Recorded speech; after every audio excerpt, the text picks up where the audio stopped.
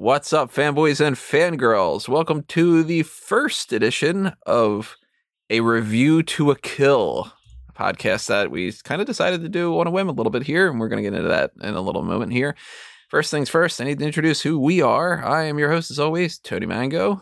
Joining me for this edition and this series and this endeavor, I've got Robert DeFelice. Hey.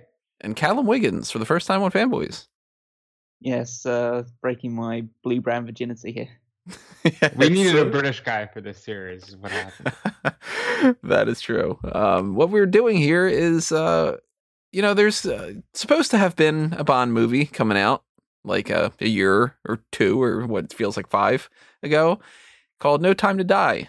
And it doesn't seem like that's happening all that often. You might as well change the name from No Time to Die to No Time to Release, because this movie keeps getting pushed back. And now it's currently scheduled for April 2nd, 2021. I don't personally think that that's when it's going to come out, but we'll see. So in the meantime, I've been on pretty much a Bond kick. I've been a Bond fan for all these years, and I kind of wanted to deep dive into some of that stuff and figured these guys could join me in that fun and kind of, I don't know if we would really call it like a rewatch, because it's not really rewatch. It's a rewatch for me, but you guys haven't seen all the movies, so I don't really know what we would classify it as, but it's kind of what we're talking about here. This is episode 000, which is a reference to something from Die Another Day, which I'm sure that nobody is going to classify as their favorite Bond movie. But the game plan here is, this edition, we're going to just talk about what this is and how we kind of are going to approach not only the podcast and the series, but everything else along those lines.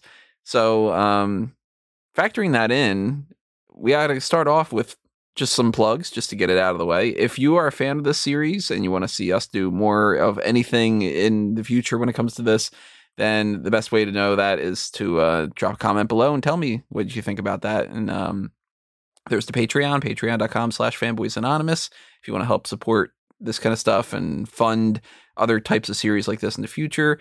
Obviously, if you are checking us out on YouTube, subscribe all over the place, hit the like button, the share button, all that stuff. Follow us on Facebook and Twitter, blah, blah, blah. I don't really want to get too much into the whole plug type thing here. I want to kind of just move along. But you should know what the normal plugs are. And if you don't know, start clicking around. You can follow everything all over the place. So, generally speaking, as far as the Bond series goes, how familiar with it are you guys? How would you classify yourselves as far as like level of fandom, anything like that? In terms of my experience, it's been a bit in and out in terms of just occasionally watching some of the original ones. Then I think I kind of hit my peak fandom of it while watching Pierce Brosnan series, because that's obviously when I was growing up. So they're the ones that I was first introduced to. And then I watched more of the Daniel Craig stuff, and then I've dipped in and out of watching some of the ones from the Roger Moore and Sean Connery ones. I wouldn't say like I'm a massive Bond fan. I like the way that it approaches the series in terms of just switching up the main guy doing it, and so you continue the legacy while not really breaking too much from the overarching flow of it. So I like that. I like the action. I like the fact that it does throw in a lot of humor into it as well. And obviously it led to a lot of spoofs, like the Austin Powers thing as well, which is obviously very entertaining. But yeah, I would say this is a good opportunity to try and explore and see whether a lot of it like lives up to the ones that I've seen previously. So I'm going to use this largely to dive deep into the fandom. Like Callum, most of my Bond experiences with the Daniel Craig and the Pierce Brosnan stuff. I would say Casino Royale is my favorite, but I like Brosnan better as a Bond just because that's the one I grew up with. When I think of James Bond, that's the face I see. But a lot of my Bond time has come with the 007 game, So this will be a nice deep dive for me. So I originally have no idea how I came across the series, to be honest.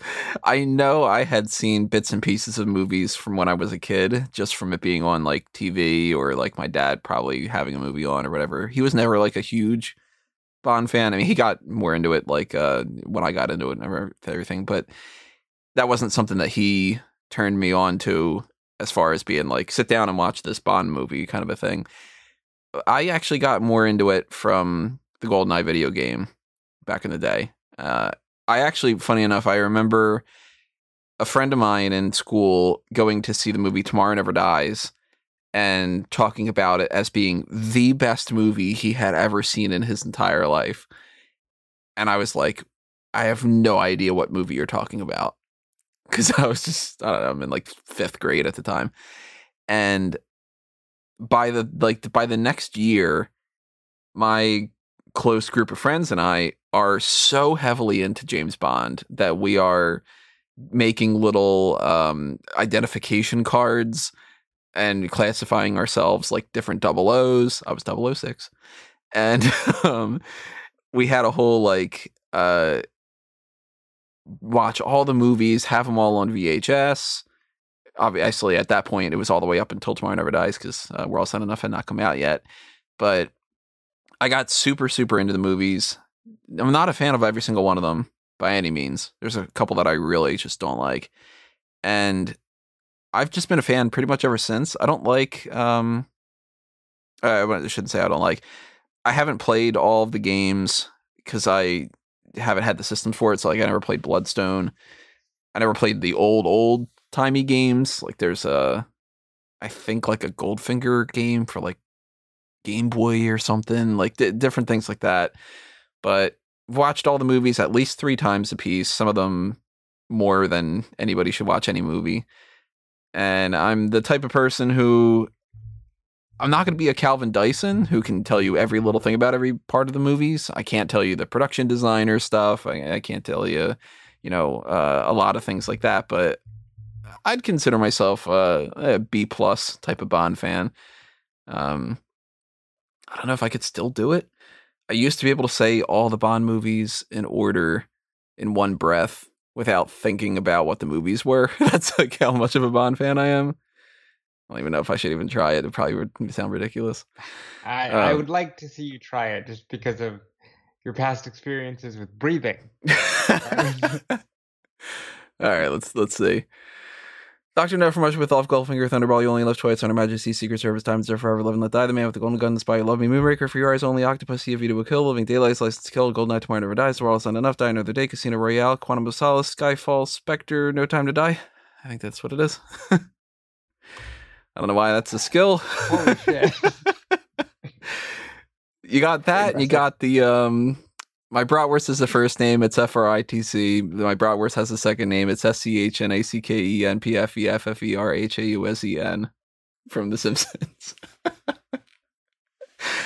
2 things I never needed to know, and for some reason I do. So for anybody who's like, hey, how come you don't have a better job like an engineer or something? Well, I got that crap in my brain instead. So.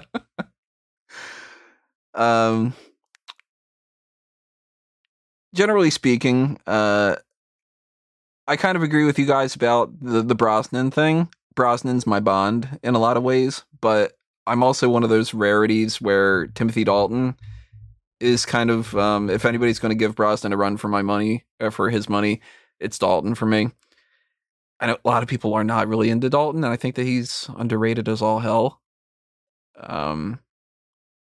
Connery's probably my number 3, then Moore, then Craig, and then Lazenby. I don't count Barry Nelson or David Niven or Woody Allen or any of the other people. I've never seen Casino Royale, the 60s movie. I've never seen Never Say Never Again. I tried watching both of them, and they're both just so terrible that I don't see the reason why. We're not going to be talking about them in this series because they're not real Bond films, so they don't count. I know Callum is more familiar with a lot of the Bond themes. Recently, you've been on like a Bond theme kick, at least a couple days ago or so. It's very easy to get into the Bond themes just because they're all. I would it'd be hard pressed to find just a greater collection of just movie soundtracks that just have such a high level of consistency. I mean, there are some which I'm not the hugest fan of, but I can't say any of them are definitively bad songs. And so I can listen to those and just get into what they're doing. Ones that are more action based, the ones that are more of like ballads. There's a good amount of variety, but they all have a distinctive bondness to it, except a couple that I know you don't like the Octopussy one, All Time High. Doesn't really sound like a Bond theme, but it's still a good song, so I can kind of forgive it. Yeah, I actually like that song quite a bit, but it definitely doesn't feel like a Bond song. It's weird how there's a variety of you got like Goldfinger, where it's very much Shirley Bassey just being like, I mean, the end note of that she holds for like, it feels like a solid 6 minutes, and it's bombastic as all hell. And then you go to All Time High, and it's just, where are you? Oh, I love you so much, kind of a thing. And I got a lot of Bond music on my collection. I would assume that Rob doesn't. I have the Chris Cornell. You Know My Name? Because You Know My Name. Thank you. I have that all over my Spotify playlist because I think that is a fantastic song. And outside of that, I am still just diving into things. You showed me that Ace of Base cover that they didn't use for a Bond movie, and I thought that was really good. So there's that. Yeah, the Juvenile, for anybody who doesn't know, that used to be the Goldeneye. Really good song. I really like that a lot. So Bond themes are going to be a major element of this. What we're actually going to be doing for A Review to a Kill, which if you don't get, it's a pun off of A View to a Kill. And that's one of the reasons why we're doing this is because I thought of that. And then I was just kind of like, oh crap, now I got to do this. I must say, it's a sad day that we're starting this when Tanya Roberts died. Yeah, it's a shame. That happened, I don't know, midway through when I was working on the graphics for this or so. I was just Googling, like Google News or whatever, came across that, and I'm like, ah, man, like, out of all of the things, it's got to be A View to a Kill. Like, so I don't know, maybe this is kind of like Kismet or something. A View to a Kill is one of the movies that I like despite how bad it is. And I'm curious to kind of see what you guys have to say about that when it comes down to it. This is the kind of game plan that I've got going on. We might adjust this down the line in some fashion. I don't know, but I thought that what we could do here is we could not really review the movies in full, because I've actually reviewed a couple of these already. I think Spectre, Skyfall, License to Kill, You Only Live Twice, On Her Majesty's Secret Service. I forget what else, because we did a movie club on them before, so we've done 4 of the movies, maybe even 5 of them or so before. And I've talked about a lot of them in the past in some, various different ways. So I am not going to be going through every plot point of every movie. I think that people might not necessarily even want me to do that. But we're going to break down 7 elements of these franchise films and kind of revolving it around that. So obviously 007 elements. I like my puns. One of them is going to be the themes, the music, the title in general, that kind of stuff is all encompassing that. We're also going to talk about the Bond girls, and we're going to refer to them as Bond girls. I know some people are like, you shouldn't say that anymore. That's just the name that they use now. So it's, get over it. Bond girls are going to be a part. The gadgets are going to be a part of it, because that's a big part of almost all the movies. Some of them kind of shy away from that. The villains, the overall action, the humor, and then kind of how Bond does it feel? What's the Bond of the movie? How does this person do? What does it feel like? It's a Bond movie as much as some of the other ones? Are there particular Bond moments? Like, I'll say right out of the gate, one of the movies that I consider to be a straightforward, like, if I would show anybody a Bond film and trust that they would get what a lot of it is GoldenEye. It's my favorite. I highly doubt that rewatching all these movies again is going to change my mind about that. But that's got a check mark for pretty much everything. Whereas something like Quantum of Solace, maybe not as much. There's some missing elements there. I think that there's some missing elements in Dr. No, not one of my favorite ones.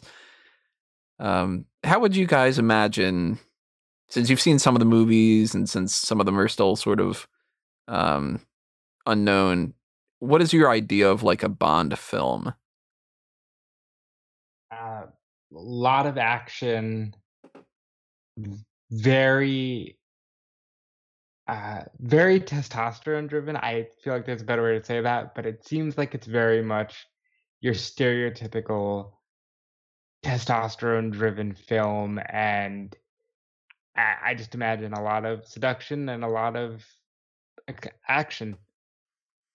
Yeah, in terms of my mindset of it, the way that it kind of fills out is like there'll be an opening action sequence which isn't sort of like super directly related to the plot of the actual movie, where Bond just kills a couple of guys and does something super spectacular. Then you get into the idea of what the plot is going to be around, whether it's just like an exposition on the bad guys, or especially more recent with the Daniel Craig stuff, it's more based around the idea of Bond is either reckless or Bond is past it or anything along those lines. Some sort of exposition around about those. Then you see Bond kill henchmen and probably like the mid-game boss at some point in the middle of it. He seduces and does stuff with a Bond girl that's not the actual Bond girl, and then later on it's the actual Bond girl afterwards. And then you get the final like epic scene with the like taking down the main villain in some sort of really preposterous way of killing them. That's kind of how I see it. Most Bond movies being structured. Oh, and they have to tell their whole plot before. If they got to do the monologue. Yeah. Oh yeah, absolutely. I mean that's like I was kind of going to skip that bit over just because that's kind of a given that the bad guy in every Bond movie tells Bond exactly how he's going to die before Bond escapes it. And it's true for most of the movies. I mean, you can't deny it. They have so many different movies where it's just like, hello, Mr. Bond, I'm going to explain to you the full details about my plot, every way that you can possibly undo the plot. Here's all the like specifications of the bomb that I'm planting or whatever. By the way, I'm also going to feed you dinner and be very nice to you because I have to be a gentleman in the process of doing this. So let me give you fresh new clothes and here's some fancy wine and we'll tour my villainous lair. And then I'm going to leave you in this trap that you can get out of. Bye. Kind of a thing. I'm honestly one of the things that I'm low-key looking forward to the most, having not seen a huge amount of Roger Moore ones, but knowing enough about the Roger Moore movies, is how many camera cuts they're going to be from the stunt double that's running around as James Bond as Roger Moore and actually Roger Moore's face appearing as well. That's going to be a lot of fun. That's a running theme. If you watch any Roger Moore film in particular, the ski sequences are very much like, yeah, that's not Roger Moore. Like, just not the slightest bit. Because they got away with it a little bit on the Connery side, because they used to do like the rear projection type stuff. It used to not look as bad in comparison. But once you get into the Moore era, it's way too obvious at that point that they could have figured out another way to get around that. And they still were using like the rear projection and everything. So it gets better with Dalton. And obviously, you know, they've got CGI and stuff when it comes to like Brosnan onward. But man, the Moore stuff is funny as hell because the older he gets, the more his sandy blonde hair comes out. And the more you just get a couple guys that are just sort of like, that couldn't possibly be Roger Moore. And you're just passing it off as that. It's funny.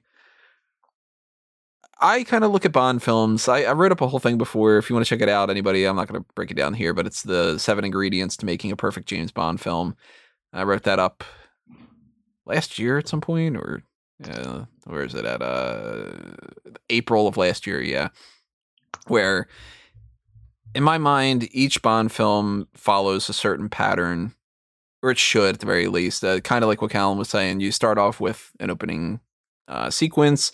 To me, it's horrible if you don't start off with the gun barrel.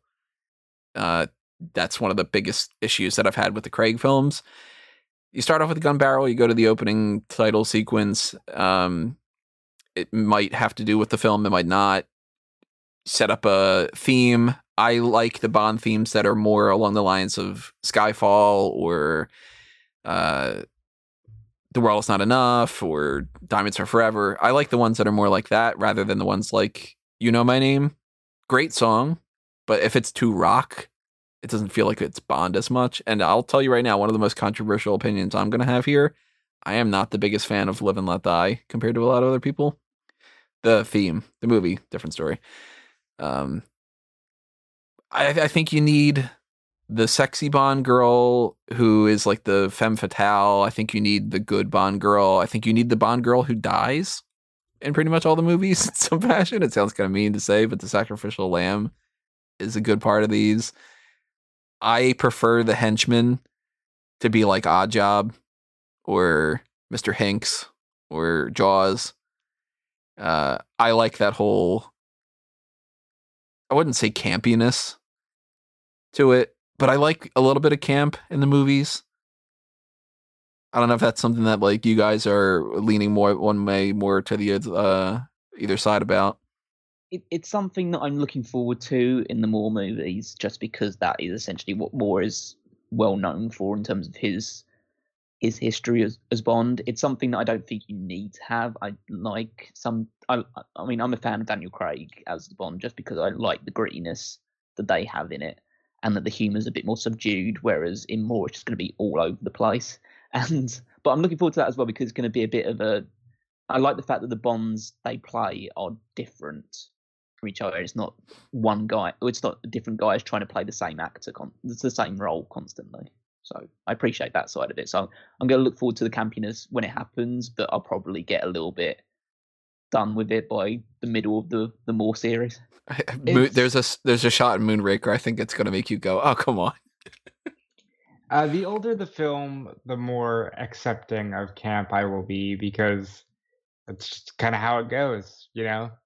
And I'm sure a lot of it will be enjoyable to just look back on and go, oh man, they must have thought this was the greatest thing ever at the time, and this looks like shit. Oh, it's funny because you would think that the older you go, the campier it would get, but the Connery ones, like, there's this weird bell curve. The Connery ones are real serious for a lot of it. Not as serious as like the Craig ones are by far the most serious because he's, you know, the grit is like the main selling point for him. And Living Daylights and License to Kill, particularly License to Kill, is a darker movie. But it's Moore and then Brosnan who lean more into the campiness of things. So if you're more like, I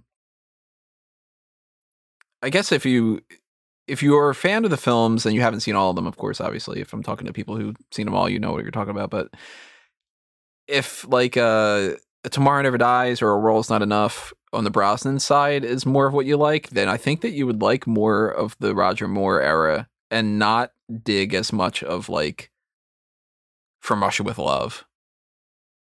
Whereas if you're more into like the spy genre, From Russia with Love is going to be like a top tier type of thing. And then something like Die Another Day is just absolutely atrocious. You know, it has its atrocious moments no matter what, though. I like a healthy balance. I like my Bond to do quips. And I, of course, appreciate puns in so many different forms. So if a Bond isn't jokey, it's kind of too sullen for me. But I don't like it when it's particularly like that one shot in Moonraker I'll get to when we get to the movie, where it just goes over the top. I don't, for instance, at all think that they should have named one of these movies Octopussy. Like, just, I don't know why. Yeah, I don't know what they're thinking about that, especially considering the fact that there's obviously it's more typical to have the name of the Bond movie in the title song. So in the theme song, you would say like Live and Let Die or The World Is Not Enough or anything of those ilks. I don't think they were ever considered like trying to sneak the word Octopussy into a Bond theme song. I don't know how you would ever do it. Like, I mean, they managed to get fucking Moonraker and Thunderball into Bond movies, Bond songs, and trust me, those Bond songs are not the best Bond songs in particular because they're just that sounds like you've just crowbarred words that should never ever be in any song whatsoever into into theme songs. But yeah, I think Octopussy was a step too far for them. For the record, the Thunderball and Moonraker, those lyrics make no sense whatsoever. GoldenEye, for that matter, in some ways too, they just speak about this, like, person, but who's the person? Like, Thunderball gets into, he knows the meaning of success, like a thunderball. Like, what? What's a thunderball? And, Shirley Bassey's just like the Moonraker goes. What? Like the fucking spaceship? It's like she's trying to sing about the moon, so it's like just like the moon, and then she just has to throw the word raker in there and something just because. Tina Turner and GoldenEye's talking about "You'll never know how I watched you from the shadows as a child." The satellite, it's kind of. Well, yeah, it's also just weird because of the Shirley Bassey thing. Again, I'm going a bit too hard on the theme song side of it right now, but that's the thing that I'm most familiar with in the Bond series. Just like Shirley Bassey's previous Bond song was "Diamonds Are Forever," which is an awesome song, but in that one she talks about how she's like she just needs diamonds, she doesn't need a man or anything along those lines because men are untrustworthy. And then the Moonraker song is about how she's searching for love all the time. It's like, make up your mind, Shirley Bassey. Like, what are you doing? Bassey did Goldfinger, which is one of the best, and it makes sense. It's talking about the guy Goldfinger and whatever. She did Mr. Kiss Kiss Bang Bang for Thunderball, which was not the theme that they used, although they use it in the movie in different ways. She did Diamonds Are Forever. She did Moonraker. She's done some other songs in the meantime that have been like rejected Bond themes and everything, but she's all over the place when it comes to that. Diamonds Are Forever, one of my favorite Bond themes too. It's very underrated. Dr. No, of course, doesn't have its own theme, so when we do that, it's going to be a little bit weird. It does have two other songs in the movie though, and they're not good.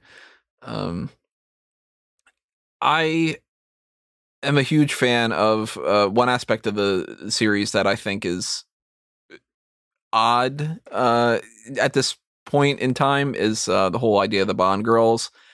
To me, the variety of Bond girls that are out there is something that is actually one of the benefits of the series, because if you look at an older era, there's a lot of things that don't hold up as well. And that's just kind of a product of their time. Like, it's not fun to see like Connery slap a woman these days. You know what I mean? So you got to kind of take it with a grain of salt that like back then they were more accepting of that, and that's not, to make light of it or to make an excuse for it, but it's sort of like, I don't like that anymore.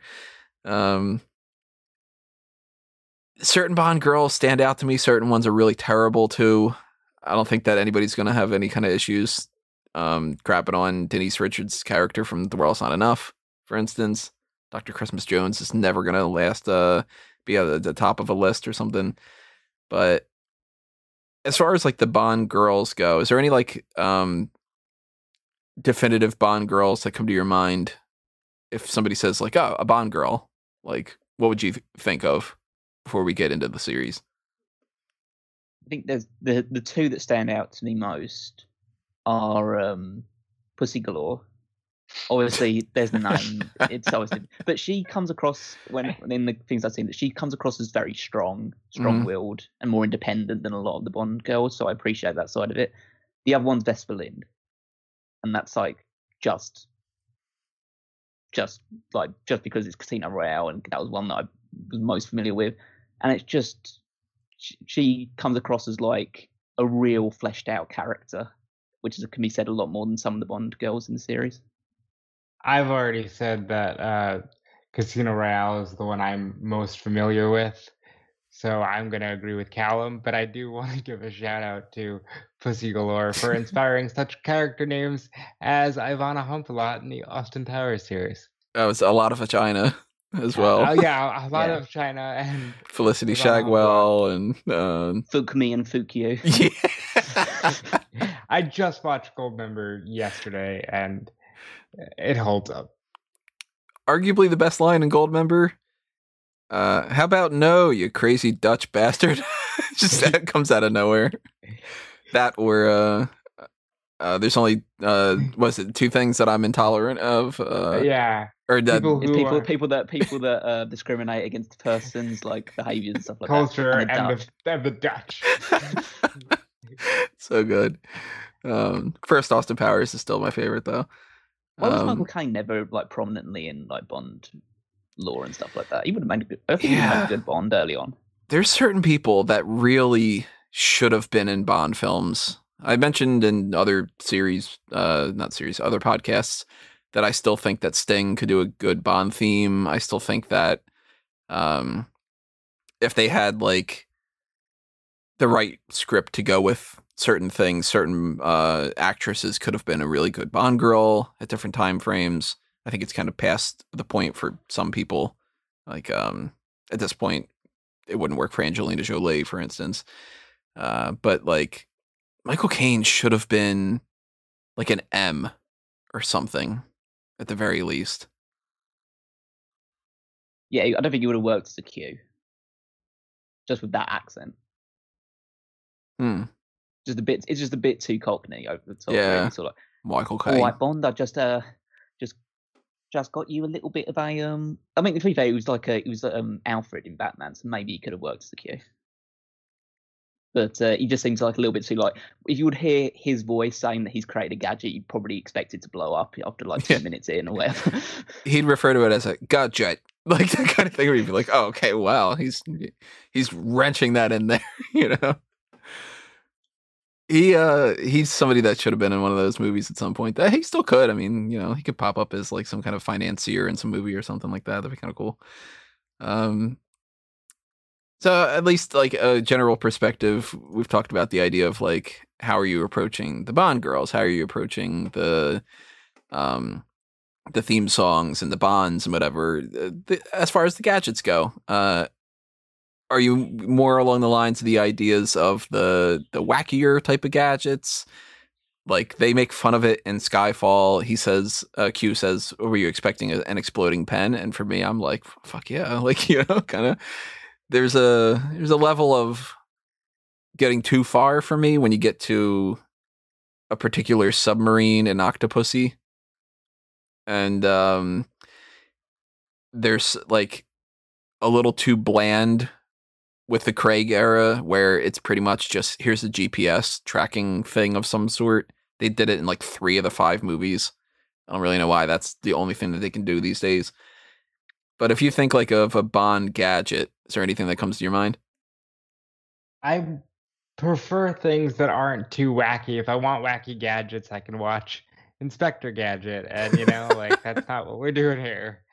So I like things that are relatively possible for real life. I mean, I wouldn't mind an exploding pen in real life, but you know, not what I'm necessarily looking for here. A Parker Jotter is the name of those pens.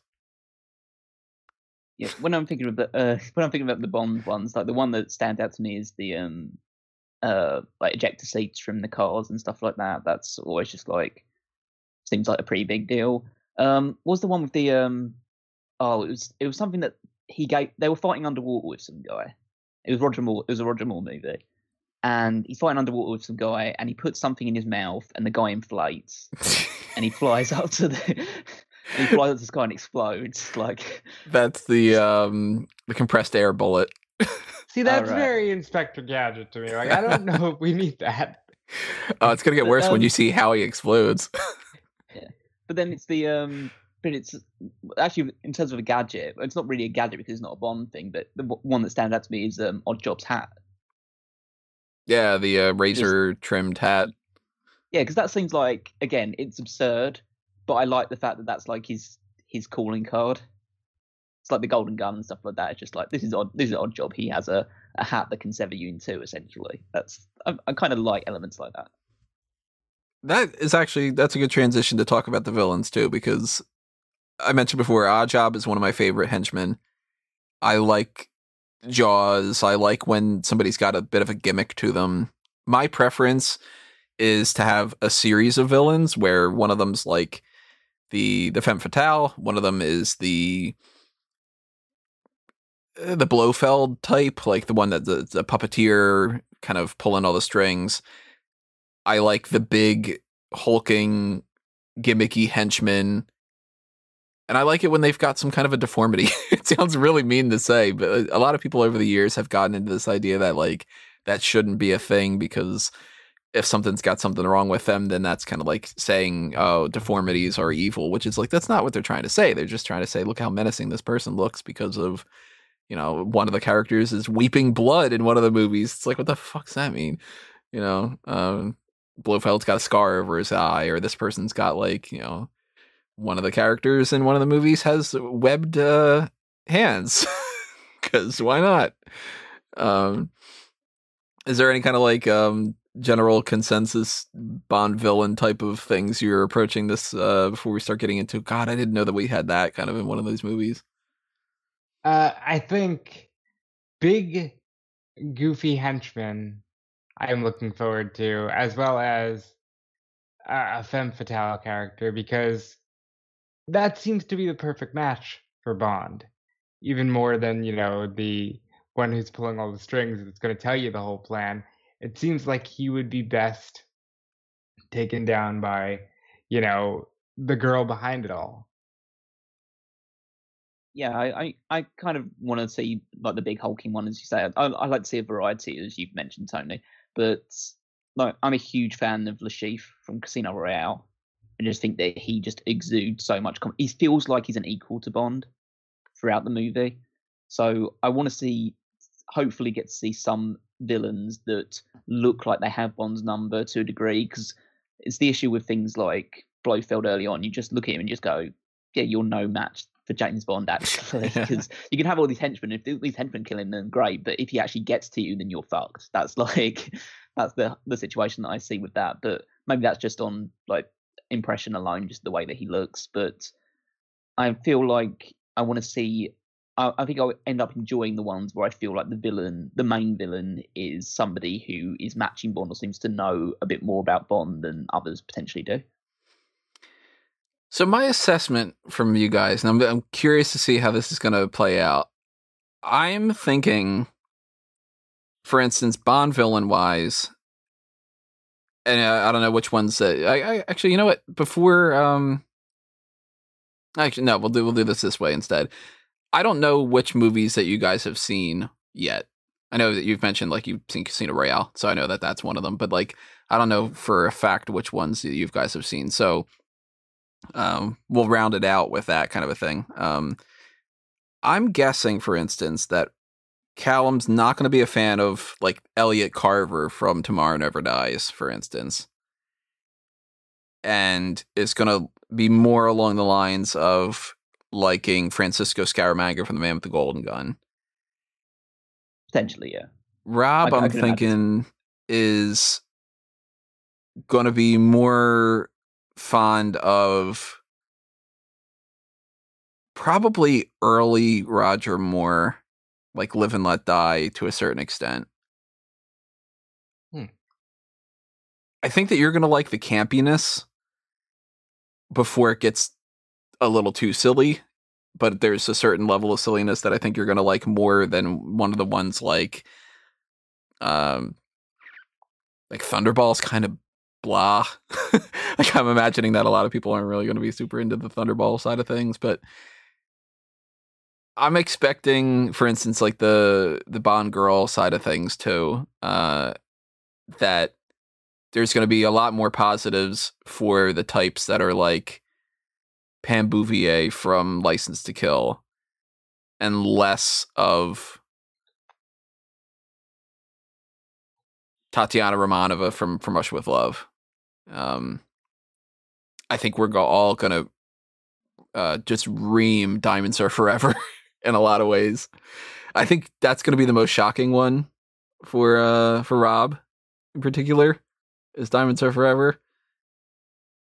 Like, it's something that you feel like it's going to be good from the start, and then it gets really bad. Because Diamonds is a weird movie. Diamonds is weird. I like weird. I can get behind weird. And if I'm guessing favorite movies,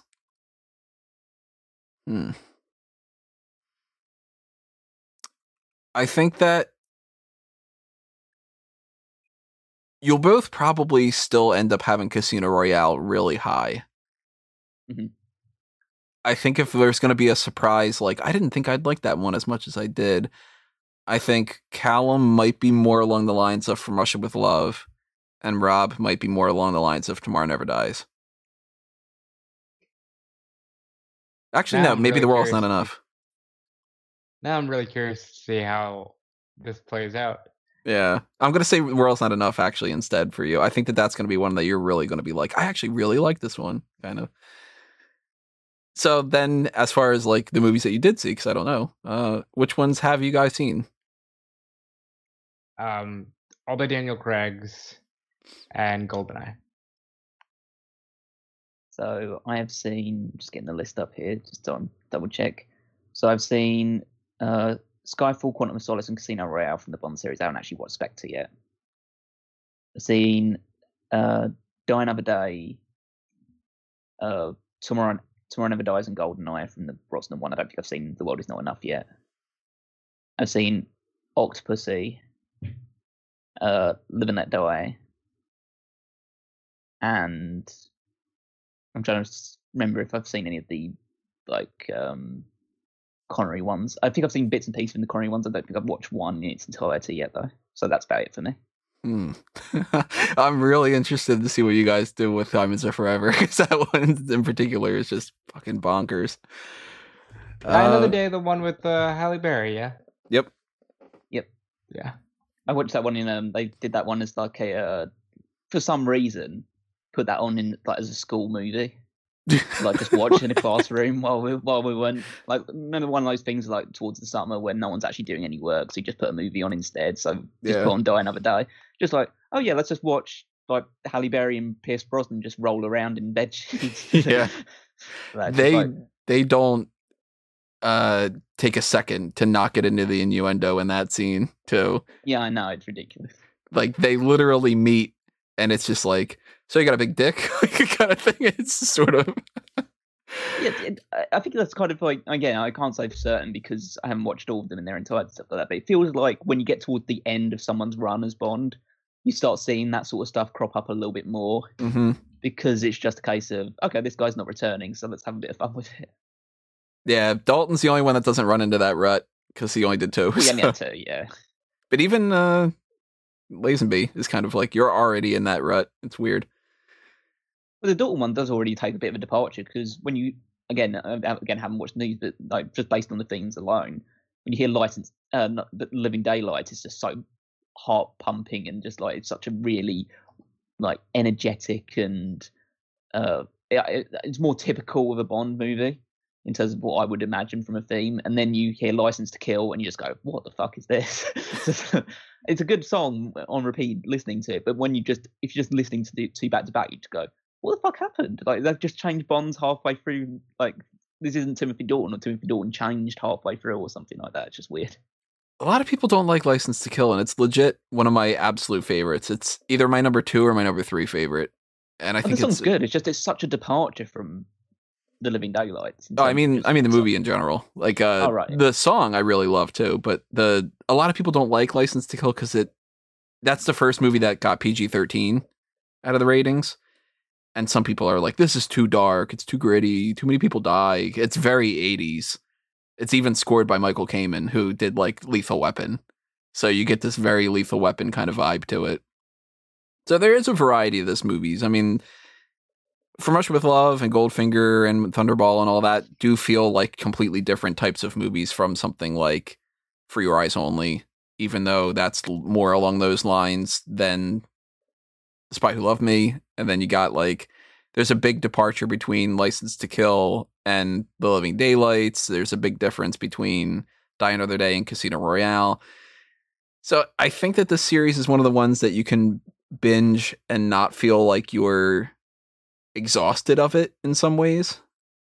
But there's a lot of crossover too, so it's going to be fun to see how you guys react to some of these, because you guys are going to be kind of experiencing a big timeline in a short amount of time and just kind of being like, what's the whirlwind when it comes to some of these things? The only thing I can compare it to is I watched all of the Star Wars films before the start of the sequel trilogy, and that was quite the jump going from, episode 4 to finally episode 3.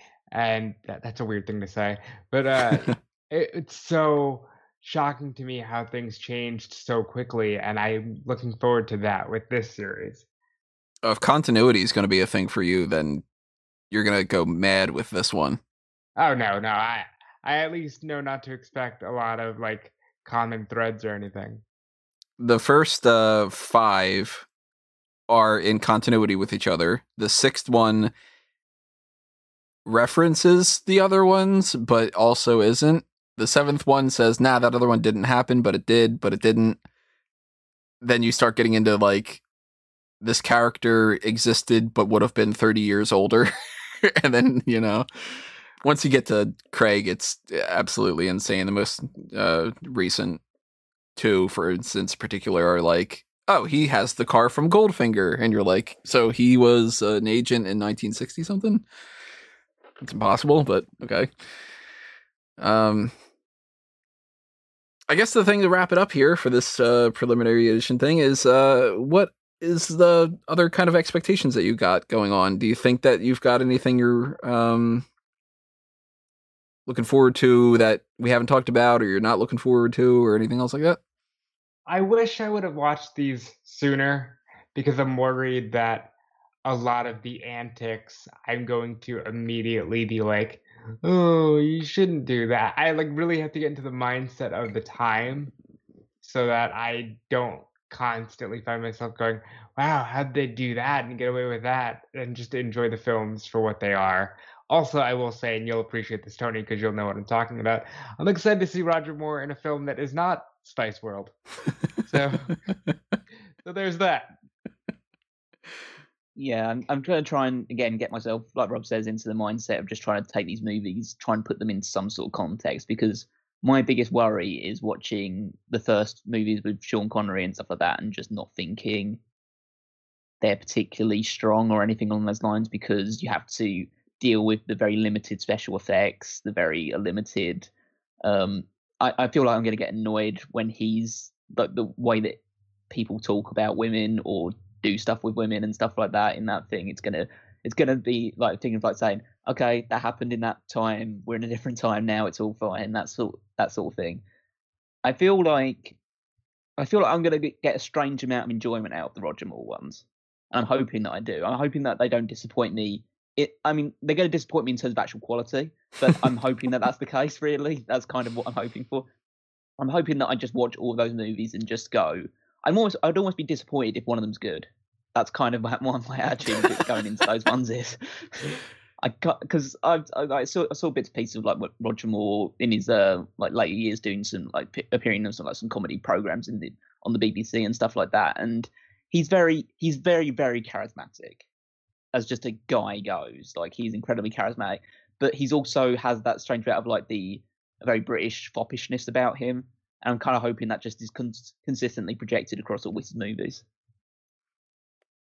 So I've mentioned before, I've seen all the movies at least 3 times a piece. I think the one that I've seen the least is maybe Dr. No. I have my favorites. I have my least favorites. I typically don't revisit the ones that I don't like all that much, because obviously, why would I? But I have over the years gained new appreciation for some of the ones that I wasn't as big of a fan of, and some of the other ones don't hold up as much. So generally speaking, I'm curious to see which ones that I don't revisit I actually might end up liking more. For instance, For Your Eyes Only has never been one of my favorite ones, but I haven't seen it in at least a good 10 years. The low rank ones for me, actually, let me bring up my my ranking, because I did a tier list on the side one time. I kind of think more along the lines of For Your Eyes Only is one of the ones that's very, very low. On Her Majesty's Secret Service is very, very low for me. I know a lot of people really, really love those, but that's just not one of the ones that I'm as keen on. Dr. No, I'm not really into super well. I don't hold Octopussy super high up on the list. And I actually rewatched that not too long ago, so that one's kind of fresh in my mind. But there's mid-range ones, there's whatever. Out of all the ones that I'm the most interested in checking out again, it's probably For Your Eyes Only. But then again, every time that I watch You Only Live Twice, I get an appreciation for some stuff, and some stuff I go, wow, that's terrible. God, that's terrible. Why did they do that? Like the, in Japan, women come second, men come first. And you're like, nah, kind of a thing. But yeah, I'm interested to see how this goes. What we're going to be doing here is we're going to try to knock out a couple in advance. We're doing this well in advance. We're recording this on like the 4th of January. So I don't know when we're going to actually publish this and what the publishing schedule is going to be. It might change based off of the projected release of No Time to Die, because if that ends up being pushed later, we might release these one a week. Or if it ends up being April 2nd, like they're saying, I might try to release like 3 per week or so. Kind of all depends, but we're going to try to knock out them in sessions. So if you want to watch these movies with us, I don't know how you're going to be able to necessarily pull that off, but hopefully that will be something you could do too. And hopefully you enjoy the ride too. I don't think that there's anything else that I want to talk about on this kind of side of things, because this is just a preamble of sorts. So I guess round it out with some plugs. Check out the merchandise shops, TeePublic and Redbubble. Check out everything else that's happening on fanboysanonymous.com. Check out Mark Out Moment for the pro wrestling side of things. Follow me at Tony Mango. Follow these guys on their social media accounts and check out what they're doing as well. Callum?